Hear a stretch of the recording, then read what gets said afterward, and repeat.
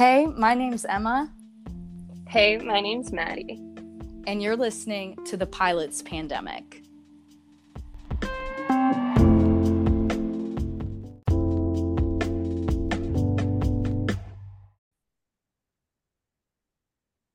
Hey, y'all. Welcome back to this week's episode of the Pilot's Pandemic podcast. You're here with your host, Emma, and our lovely co-host, Maddie. Hello, everyone. And this week, we are joined with a very, very, very special guest. High emphasis on very. We are sitting here today with Mr. Brent Blue. Brent is a senior AOPA AME advisor, as well as a HIMS AME and a pilot. Thank you so much, Brent, for joining us today. It's great to be here. Great to talk with you all. So, as our listeners are probably very familiar with, we always ask all of our guests at the top of the show, why did you start your path in aviation? And was there somebody or something that sparked that passion? Well, I grew up in Louisville, Kentucky, right next to Bowman Field, which was a very active training airport at that time. It dated back to World War II era and was the commercial airport. But after the commercial airport moved, it became a very active GA airport. Literally, they were training so many pilots that they would land one plane on the runway and a plane on the grass on either side. So literally 3 landings simultaneously. And it was a pretty exciting place. And it was always great because at least twice a year, the Goodyear blimp would come in and stay there overnight. That was pretty exciting. I know for a young boy, that's got to be like just such a treat. I grew up probably a mile down the street from our teeny tiny little regional airport, and it was just so fun watching the planes fly in and out each day. Even though my dad was a pilot, that definitely like inspired me to want to stay in aviation. Well, no one in my family was a pilot, and they weren't too excited about me becoming one either. So, do you mind me asking why? I think my family is a pretty conservative, not adventurous type of family, so I'm sort of out there on the limits for them. I got you. So our next question, Brent, was, why did you want to become an aviation medical examiner? And can you explain some of the duties that is part of your job to our audience? Sure. An aviation medical examiner is the person who essentially examines pilots for first, second, and third class medicals. And I became one after I became a physician because it allowed me to work with pilots and just be involved in the aviation community. And I liked helping pilots get their medicals, especially when they had medical issues that caused difficulties. The main difference between a senior AME and a regular AME is a senior AME can do first class medicals, and you become a senior AME after you've been a regular AME for a year or so, and then apply for that senior designation. And the regional flight surgeon grants that based on your performance as a regular AME. Can you also explain the difference between the HIMS AME and an AME as well, since that's part of your credentials? Well, first thing is that the difference between a first and second class medical and a third class medical is mostly vision.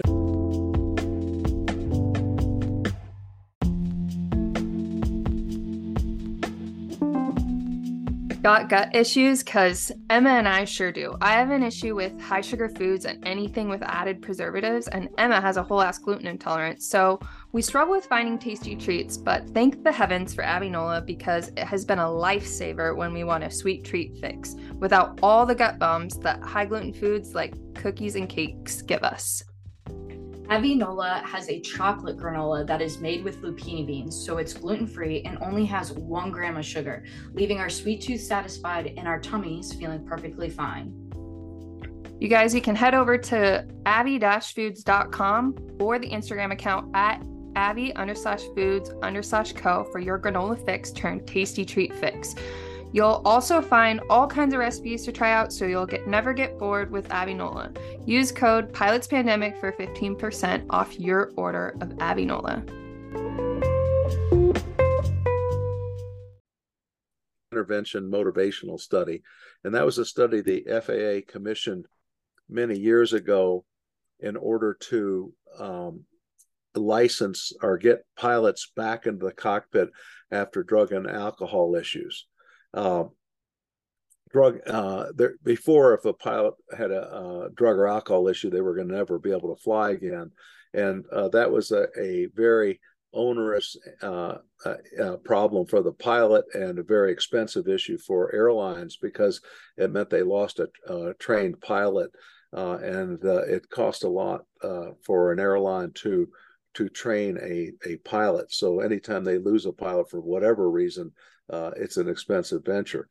That HIMS program was very successful, and then they expanded that to second and third class pilots, and they continue to call it HIMS, which I don't know why they didn't change the name, but that's what they just call it. To become a HIMS AME, you have to take a week-long course that is held usually once a year in various locations around the country. And the HIMS part of things is mainly for drug and alcohol issues. However, they threw the antidepressant certification, the special issuance antidepressant pilots, using pilots into that HIMS program, even though it really doesn't belong there. Yeah.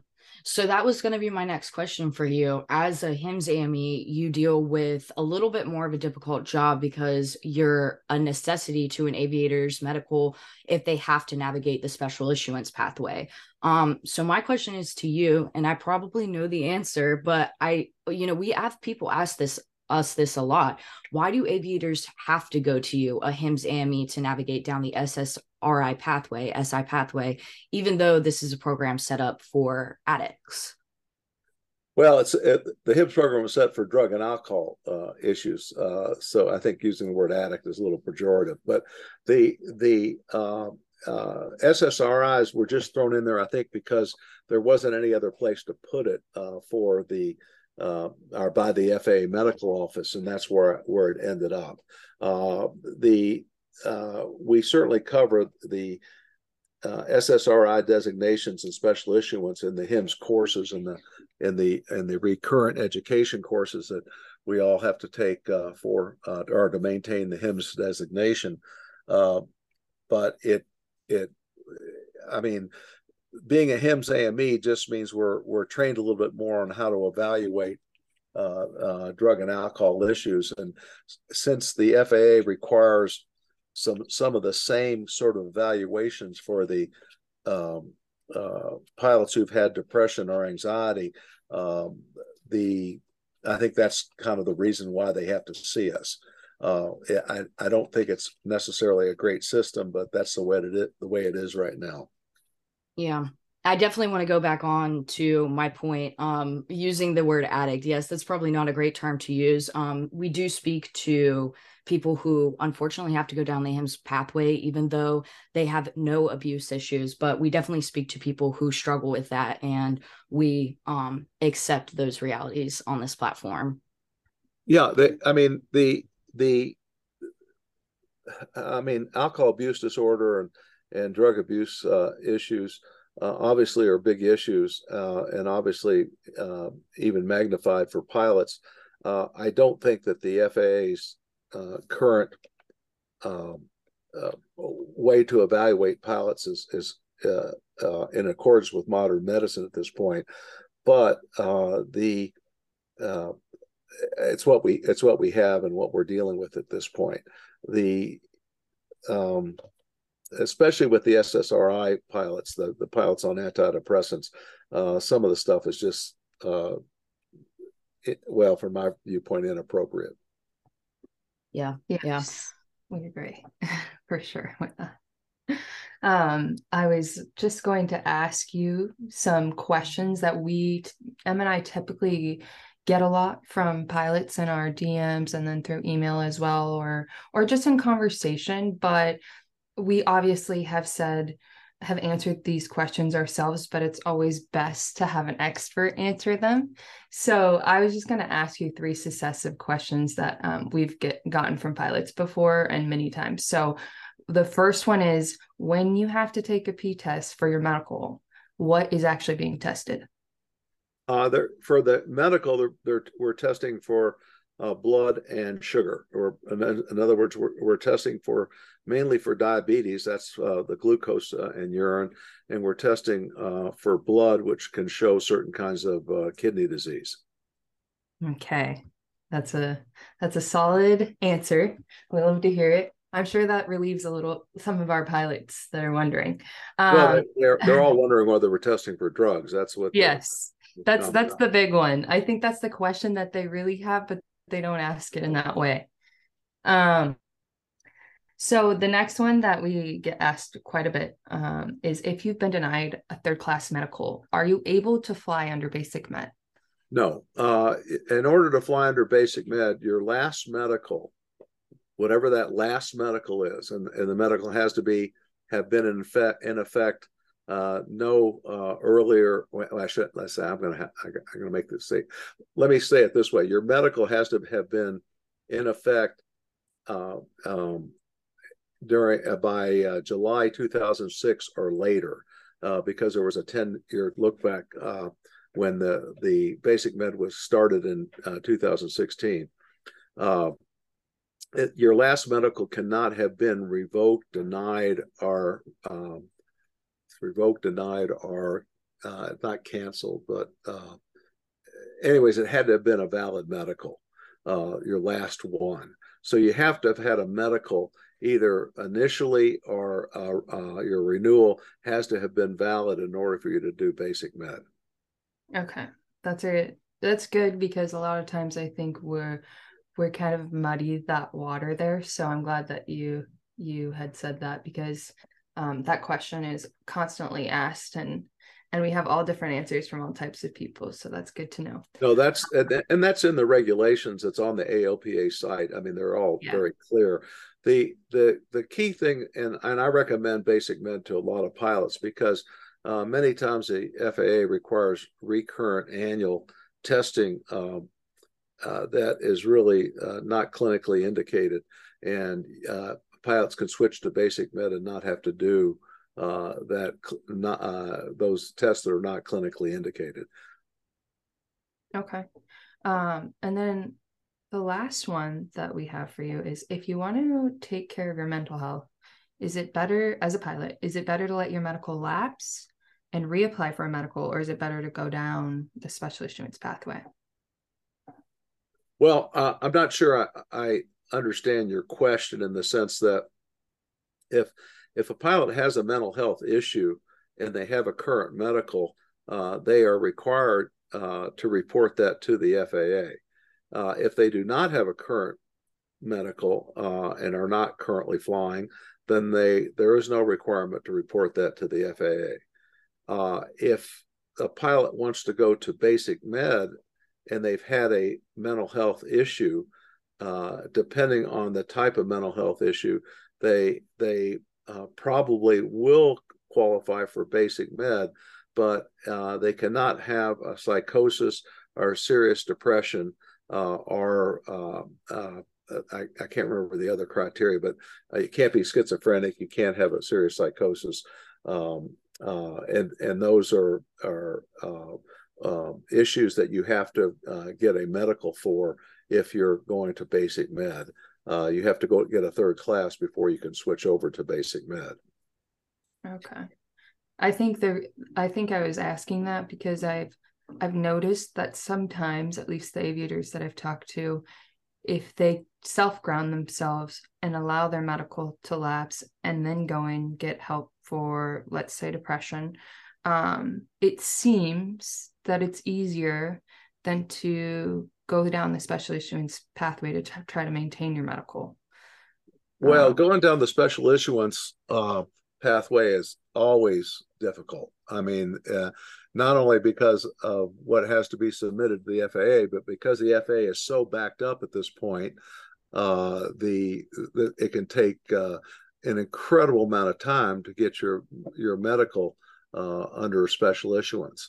So that's that's a significant problem. I have one pilot who is he's a HIMS pilot and is a first class HIMS pilot, and he's been waiting so long for his medical certification that he's going to have to get another medical in order to fly, because the AME exam is going to have expired by the time the medicals his special issuance is granted. So it's almost a full year that he's been waiting. Wow.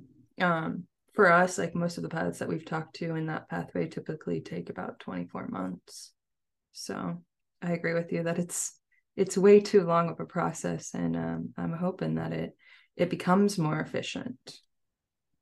I think I lost your audio there for a second. Oh, I was just saying that I agree with you there. Like a lot of the pilots that we've spoke to have taken about 24 months in the SI process for an SSRI. So I agree with you in that it's just not an efficient process right now. Yeah, it's it's a very tedious system at this point. Mm-hmm. Mm. So we covered your forum talk at Oshkosh last year on one of our episodes. This was last year again, but we did really resonate with a lot of the things that you had said last year at Osh. One of those being your opinions on cognitive screening. You said that you'd like to see a change in how pilots are evaluated with anxiety/depression, and that the cog screen is totally inappropriate.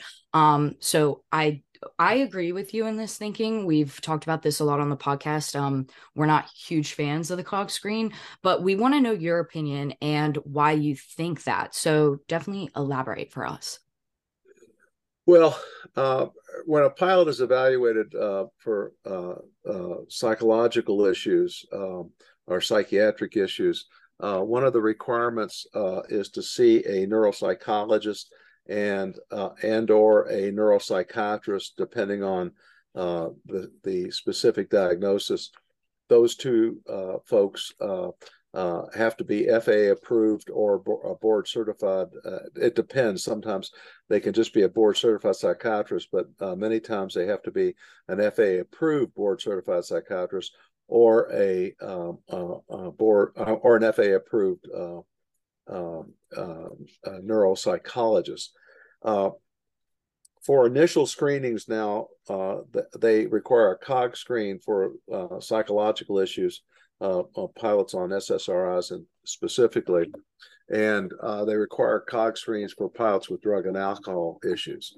The cog screen was a test that was invented by a guy named Gary Kay, who owns the copyright and patent, and who receives around $100 or so for everyone that's done, whether he performs it or anybody else.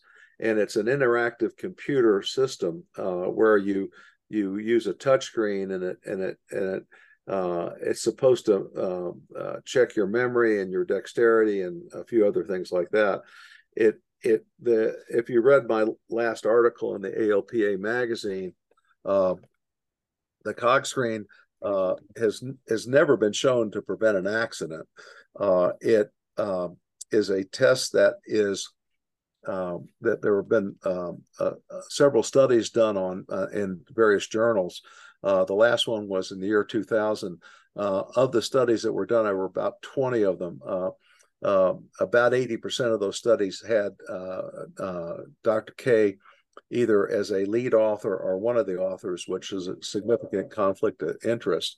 And I don't know why the FAA uses cog screen the way they do, but I guess it's mainly just an objective test that for the FAA is basically a yes/no test, which means that someone could go to a neuropsychologist and a psychiatrist and pass with flying colors, but if they don't do well on the cog screen, they're not going to get their medical back. And I find that truly offensive. I mean, it just makes no sense to me whatsoever. And I trained with Dr. K. I learned how to do the cog screen and actually bought the equipment to perform it. And after I did it a few times, I realized that this was just a ridiculous thing to make pilots do. And I'm not in favor of it in any way, shape, or form. Yeah, we've talked to a couple of people who have done it before, and I know this is not like exactly what it is, but it does just sound like a very long computer game. I always joke you got to go play Pac-Man for them for a little while to Yep. prove if you're fit to fly. And also, like Maddie said before, that's a very small window of time compared Right. to how you behave Well, throughout your entire life. So yeah, the thing that drives me crazy about it, I mean, I had one pilot, a airline pilot who was required to take the cog screen once a year. He took it 26 times, 26 years. There's no test that is valid in that setting. And the other thing is that he also had to take a sim check because he's an airline pilot. He had to do a sim check every 6 months. If you can pass a sim check, and you don't, there's no reason why you should say a cog screen is has any significance whatsoever. I mean, what is the most or the best way to evaluate a pilot's performance? If they can get in a simulator and pass a sim check, what the hell are we doing with a cog screen? I mean, that's yeah, just ludicrous. I seems totally like agree with you. the cog screen doesn't seem to be like aerometrically significant. Well, yeah, and then to your point, it's just I saw the FAA had just removed some of the screening requirements, so the cog Well, screen was one of them. what they removed was the annual recurrent requirement. Yeah, the recurrent. Pilots, So the initial pilots. is still Yeah, required. the initial is still required, and there's no annual recurrent. And I think that might have been a compromise between the people who favor cog screen and the people who We don't. disfavor cog screen, because I mean, there's no study to show that this is a useful tool in evaluating a person who's taken SSRIs currently or in the past. So like you said, you think it was kind of like a compromise for them removing the cog screen, but do you think there's a better way to screen these pilots, that they'll move to a different method, like maybe Well, send training or something like that, as you had explained? I think that, well, for third class pilots, they're not going to be in a sim because they're not flying that kind of aircraft normally. Yeah. I mean, some pilots who are fortunate enough to have their own jet or fly a turboprop like a King Air or a Caravan.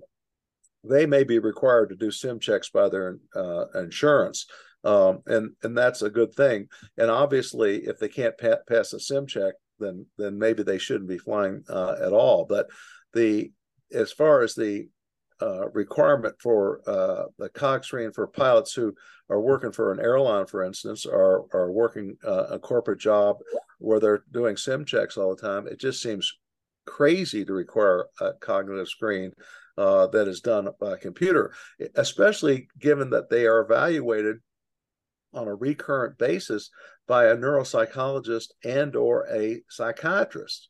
It makes no sense for them to have to do a makes no sense whatsoever to me. Yeah, so do you think it's just kind of like a test for liability, like for some liability-based test for the FAA to fall back on, be like, look, we tested them and they passed? No, that's I think, I mean, oh, I love it when people say liability. Doctors say liability like supply chain people say COVID. The no, I think that at least from my perspective, that it's not a liability issue. I think it's it's gotten to be a bureaucratic norm for the FAA, and nobody's got the guts to stop it. It's kind of like EKGs for first class medicals. EKGs don't tell you anything about what predictive. It has no predictive value for who's going to have a heart attack or who's going to be suddenly incapacitated in the cockpit.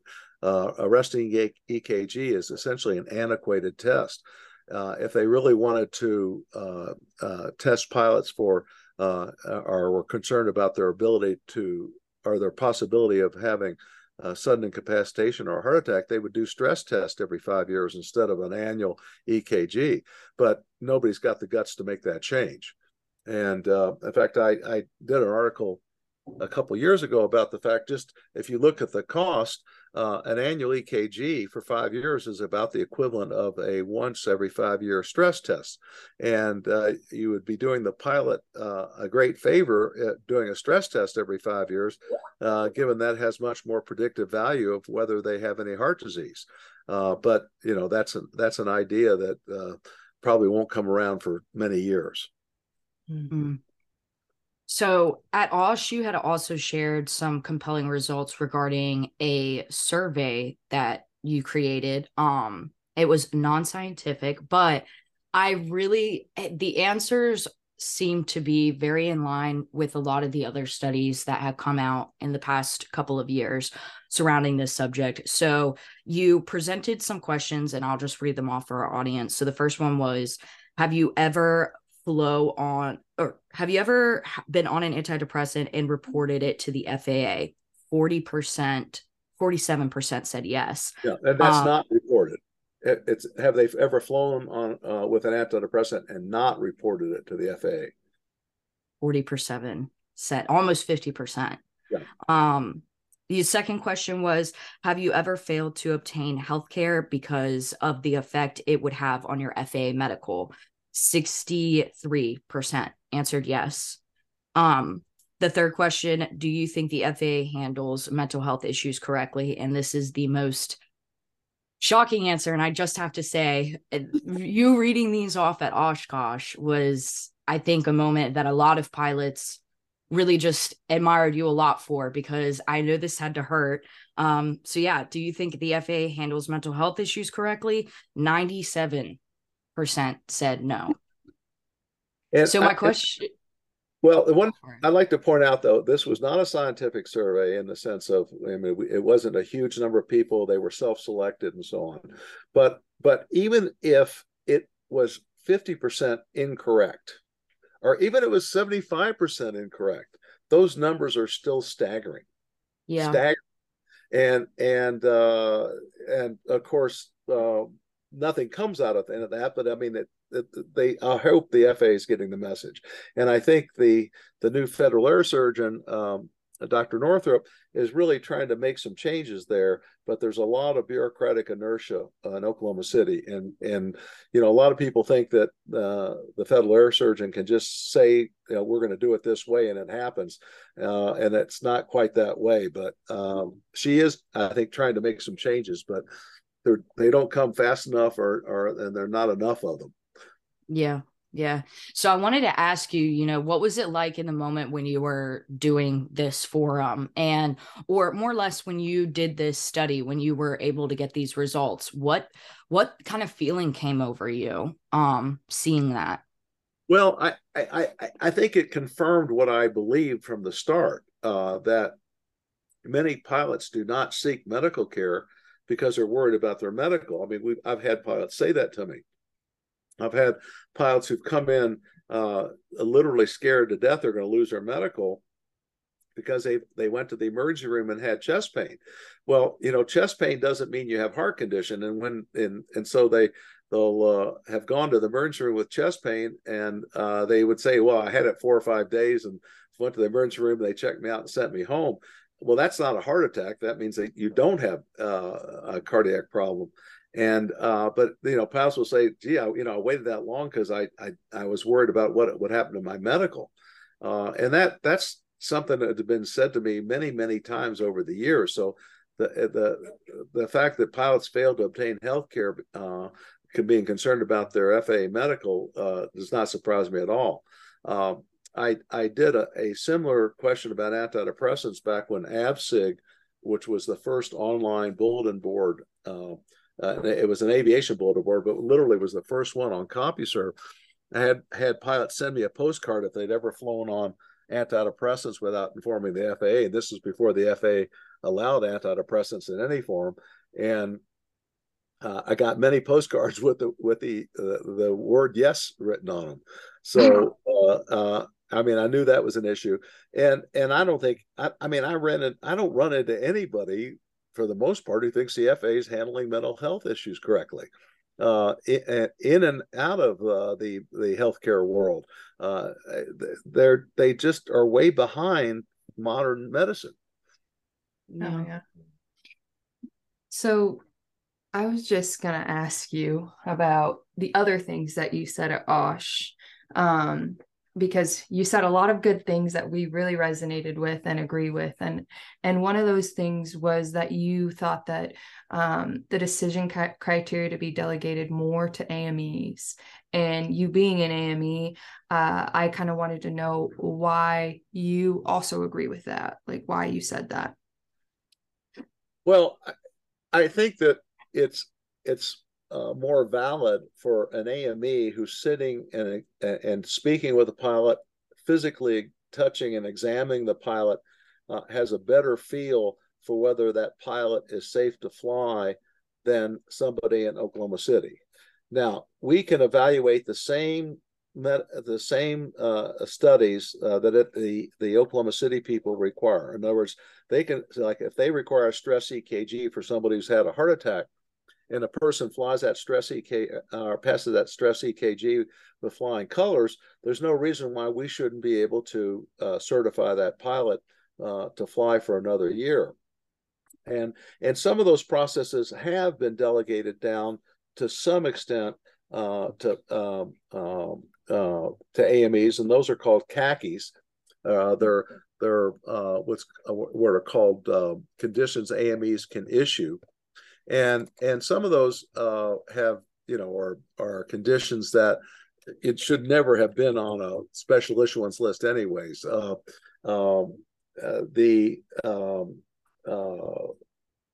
mean, like thyroid disease, like somebody who's hypothyroid is used to be a special issuance, and now it's a khaki or a condition AMEs can issue. Asthma, somebody who's not, you know, who's got mild asthma or high blood pressure, prostate cancer that's been treated. I mean, many of these things, there's no reason why AME shouldn't have been able to issue them, and now we can. There's actually a list of let's see how many other 1, 2, 3, 4, 5, 6, 7, 8, 9, 10, 11. There's 22 now, and you can, if you want to see the list, you just Google FAA CACI, CACI, and the list will come up. But that really could be done for almost all special issuances. And don't forget that the examiner, the FAA AME, has a choice of doing three things when a pilot comes in. They can issue, or they can deny, or they can defer. So if somebody comes in, let's say they come in and they have asthma, and that's a khaki condition. If it's mild asthma and the AME determines, using the criteria the FAA set out, that there's no reason why he or she can't grant a medical, they can go ahead and grant it. If the pilot applicant has asthma that has certain problems that show severity of disease or requires multiple medications or, you know, other criteria, and the AME thinks that, well, he or she's not comfortable giving him a medical, they can always defer. In other words, just because it's a khaki condition doesn't mean the AME has to say yes or no. They can defer, and that person, that pilot, can still qualify as a special issuance. So by giving the AMEs more discretion on the ability to issue doesn't mean that everybody who has that condition is going to get their medical. It means that the AME has to make the choice of whether that person is safe to fly, or that person needs to be evaluated in Oklahoma City on a more thorough basis, or may need additional testing required by the FAA. Now, the reason I'm a strong proponent of the AMEs being delegated more is if you look at basic med over the first 5 years, basic med, which is exams that are done by physicians that are not AME trained or not FAA trained. They can be any licensed physician can do these exams. We have over 70,000 pilots who are on basic med, and the accident rate between basic med and third class pilots is there is no difference. So basically that shows that you don't need to be an AME to do a third class medical. You don't need to do it. And so that's one of the reasons why I think that that AME should be granted much more authority to grant medicals and take this special issuance backlog and get rid of it, because that's what that would do it. I mean, just think about this. If I think it's actually over 80,000 pilots are on basic med now. Now, a good percentage of those basic med pilots had special issuances that have gone to basic med. The FAA is so backed up now. Imagine how backed up they'd be if all those folks who are on basic med had actually applied for special issuance under third class. I mean, the backup would even be greater. A year longer, probably. Wow. For sure. Yeah, I think the stronghold at the top of having all the power definitely needs to be released and given more to allowing an AME to make those decisions, since they are the ones who see the pilots face to face. And I do believe, obviously, you have the credentials to make those decisions. So it's just that power struggle I feel like they just won't let go of over at OKC. Yeah, I mean, I had another pilot just complained to me the other day. He's had atrial fibrillation that was treated with something called ablation. That's where they go in with a catheter and essentially burn the spot that is causing the irregular heartbeat. He's gone 5 years with annual Holter monitors, which are these 24-hour monitors you wear that monitor your heart rate. He's done that for the FAA for 5 years. He's still on a special issuance. He has to do it every year.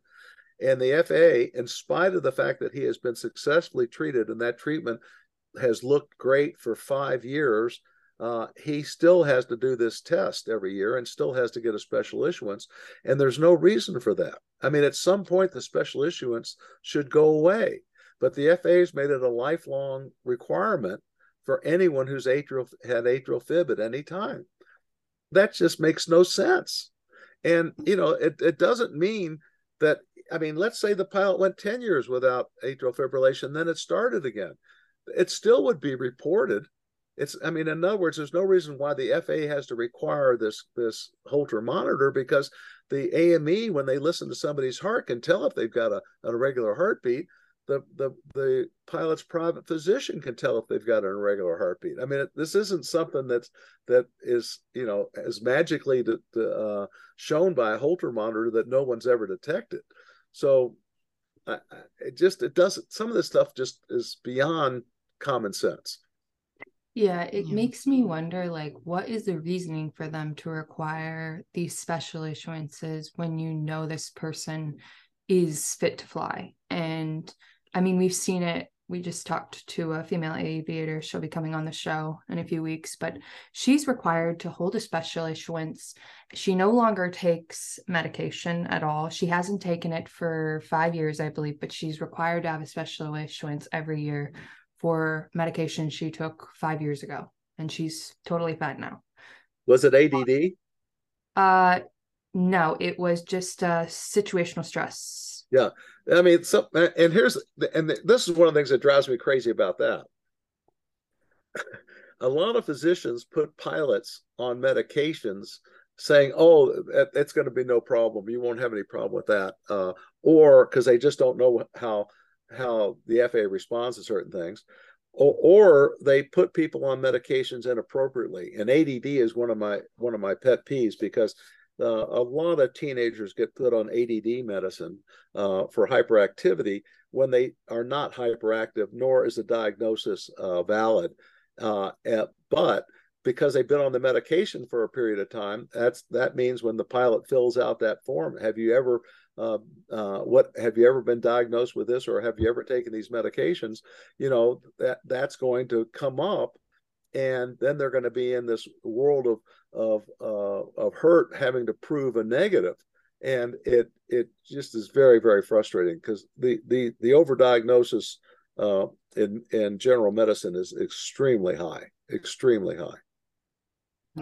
You're speaking my middle language right now. I've talked about that so much on the podcast, and ADD and ADHD is definitely, like, it seems like to be the biggest culprit of that. I just know in my personal life so many people who have taken it, and they don't have ADHD, but they've just been prescribed it at one point in their life. Right. And it's I mean, I called it, at one point it was the disease du jour. It was everybody Yeah. was prescribed ADD medicines. Yeah. So I wanted to ask you a question that I don't have written down. And if you don't want to answer, I totally understand and we can cut this out. But I know that a lot of pilots see AMEs as kind of like the key holder, like the one person that can either make or break you being up in the sky. For you as an AME, and kind of asking you about like your mental health, how do those decisions affect you as an aviator, as somebody who loves this? You can definitely identify with other people who are struggling. Say you have somebody that's on the SI pathway, like what kind of feelings does that bring up for you as an aviator? Well, I've always felt my position as an AME is to do everything I can to help a pilot fly. So I mean, I'm not. I mean, my biggest issue is that I get obsessive compulsive about trying to get all the paperwork done and things like that, and sometimes it gets a little frustrating when the pilot doesn't follow through. But I really do everything I can to get pilots processed and get these special issuance through and so on. A lot of physicians, and this is where drives me a little bit crazy with AMEs. It is far easier to defer a pilot than it is to go through all the paperwork to make sure that they're okay to certify. And a lot of physicians just don't want to take that time, particularly physicians who are not pilots, who are just doing AME exams to have a source of income. And so, I mean, doing special issuances, doing HIMS work, it takes a lot more time than just a routine, AME medical. So, but I love aviation. I think pilots are great. It's always fun to have pilots come in the office to get exams. We talk airplanes all the time, but I think it's important that, at least for me as an AME, to try to do my best at getting people certified. Yeah. Yeah. It's definitely, I feel like a lot of work, and can be like, I know for me, I would never be able to do something like that because it would be so personal. You really want, like you said, you want to get these people back in the air. You want people to fly. So I can imagine I'm trying to find like a choice word, but I can just imagine that it does play a little bit of a role in your day-to-day life, and a little bit of a stressor. Well, sometimes all of medicine can be stressor.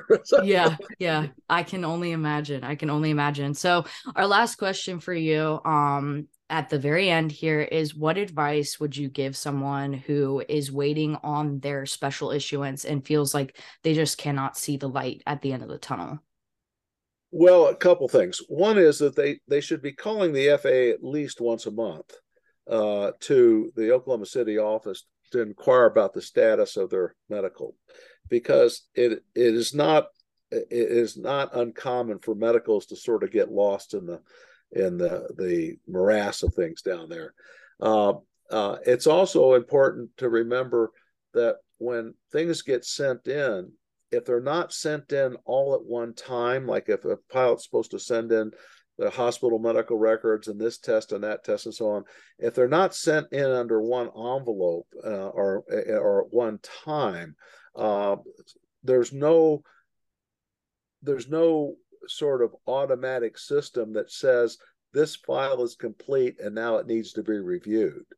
And so sometimes a phone call from the pilot will have the reviewer look to see if the file is complete and then put it in the queue to be reviewed. So that's something that can be important. It's also important to read the letter. And a lot of pilots, for some reason, do not read the letter the FAA sends them. And it's important for them to make sure they follow the instructions in the letter. That being said, sometimes the FAA is so far behind that things that have already been sent in will not have been necessarily scanned into the file, and the pilot will get a letter asking for something that they've already sent in. And that's why these phone calls to the FAA can be important to determine was this just things crossed in the mail, or did you never receive this, or whatever. By the way, I never send anything to the FAA by regular mail. I always send it by something that they have to sign for. So it's always going to be UPS or FedEx, even if time is not the important issue. But I want to make sure that somebody has signed for it to prove that the FAA has received it. It's also important for the pilot to make sure and save a copy of everything they send to the FAA. And it's important to remember that they do not need to send things to the FAA that the FAA does not ask for. It just adds to the amount of stuff that they review. Yeah. Don't make a mountain out of a molehill. Right. Right. I like your advice. That's something that I never even would think about, is you sending that paperwork and them asking for the same paperwork just because so much time has elapsed. They haven't even been able to scan those files in.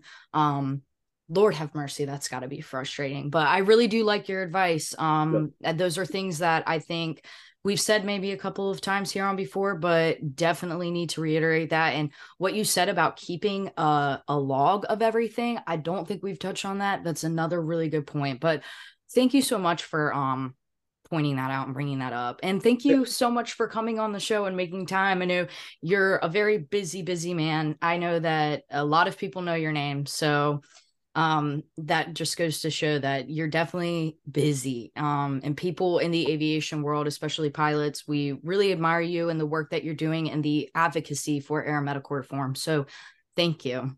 You're very welcome. And I do want to point out one thing, by the way, that one thing that the FAA has done that isn't a big improvement is they now will let us upload directly files to the FAA as opposed to having to mail everything in. That's just happened over the past couple months. Before we had to mail everything in, but now we have the ability to upload files via scanner, and that's a big improvement. Now, I don't know if it's going to speed anything up, but at least it's a big improvement. Yeah. At least you don't have to send it through certified mail.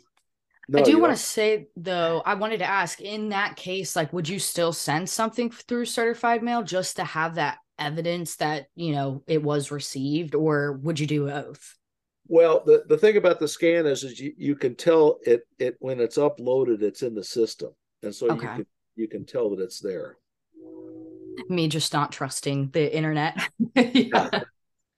Maddie knows it's like an ongoing joke. I am a grandma inside of a young woman's body, because when it comes to technology and any kind of acid reflux, I turn into a complete 80-year-old. But that is good advice, and thank you for mentioning that. Sure. All right, Brent. Well, we've definitely taken up enough of your time, so we will let you loose and get back to fighting the good fight. Thank you again for coming on. And if I know you're not, like, it doesn't seem like you're very into social media, but if people wanted to contact you, is that something that they can do? Yeah, the easiest way is just email me at brent@brentblue.com. All right, awesome. Thank you so much, Brent. We sure do appreciate it. My pleasure. You take care now. All right. That is all for this week's episode. Thank you so much for tuning in and listening with us this week. As always, remember to keep the blue side up and the brown side down. We'll speak to y'all next week.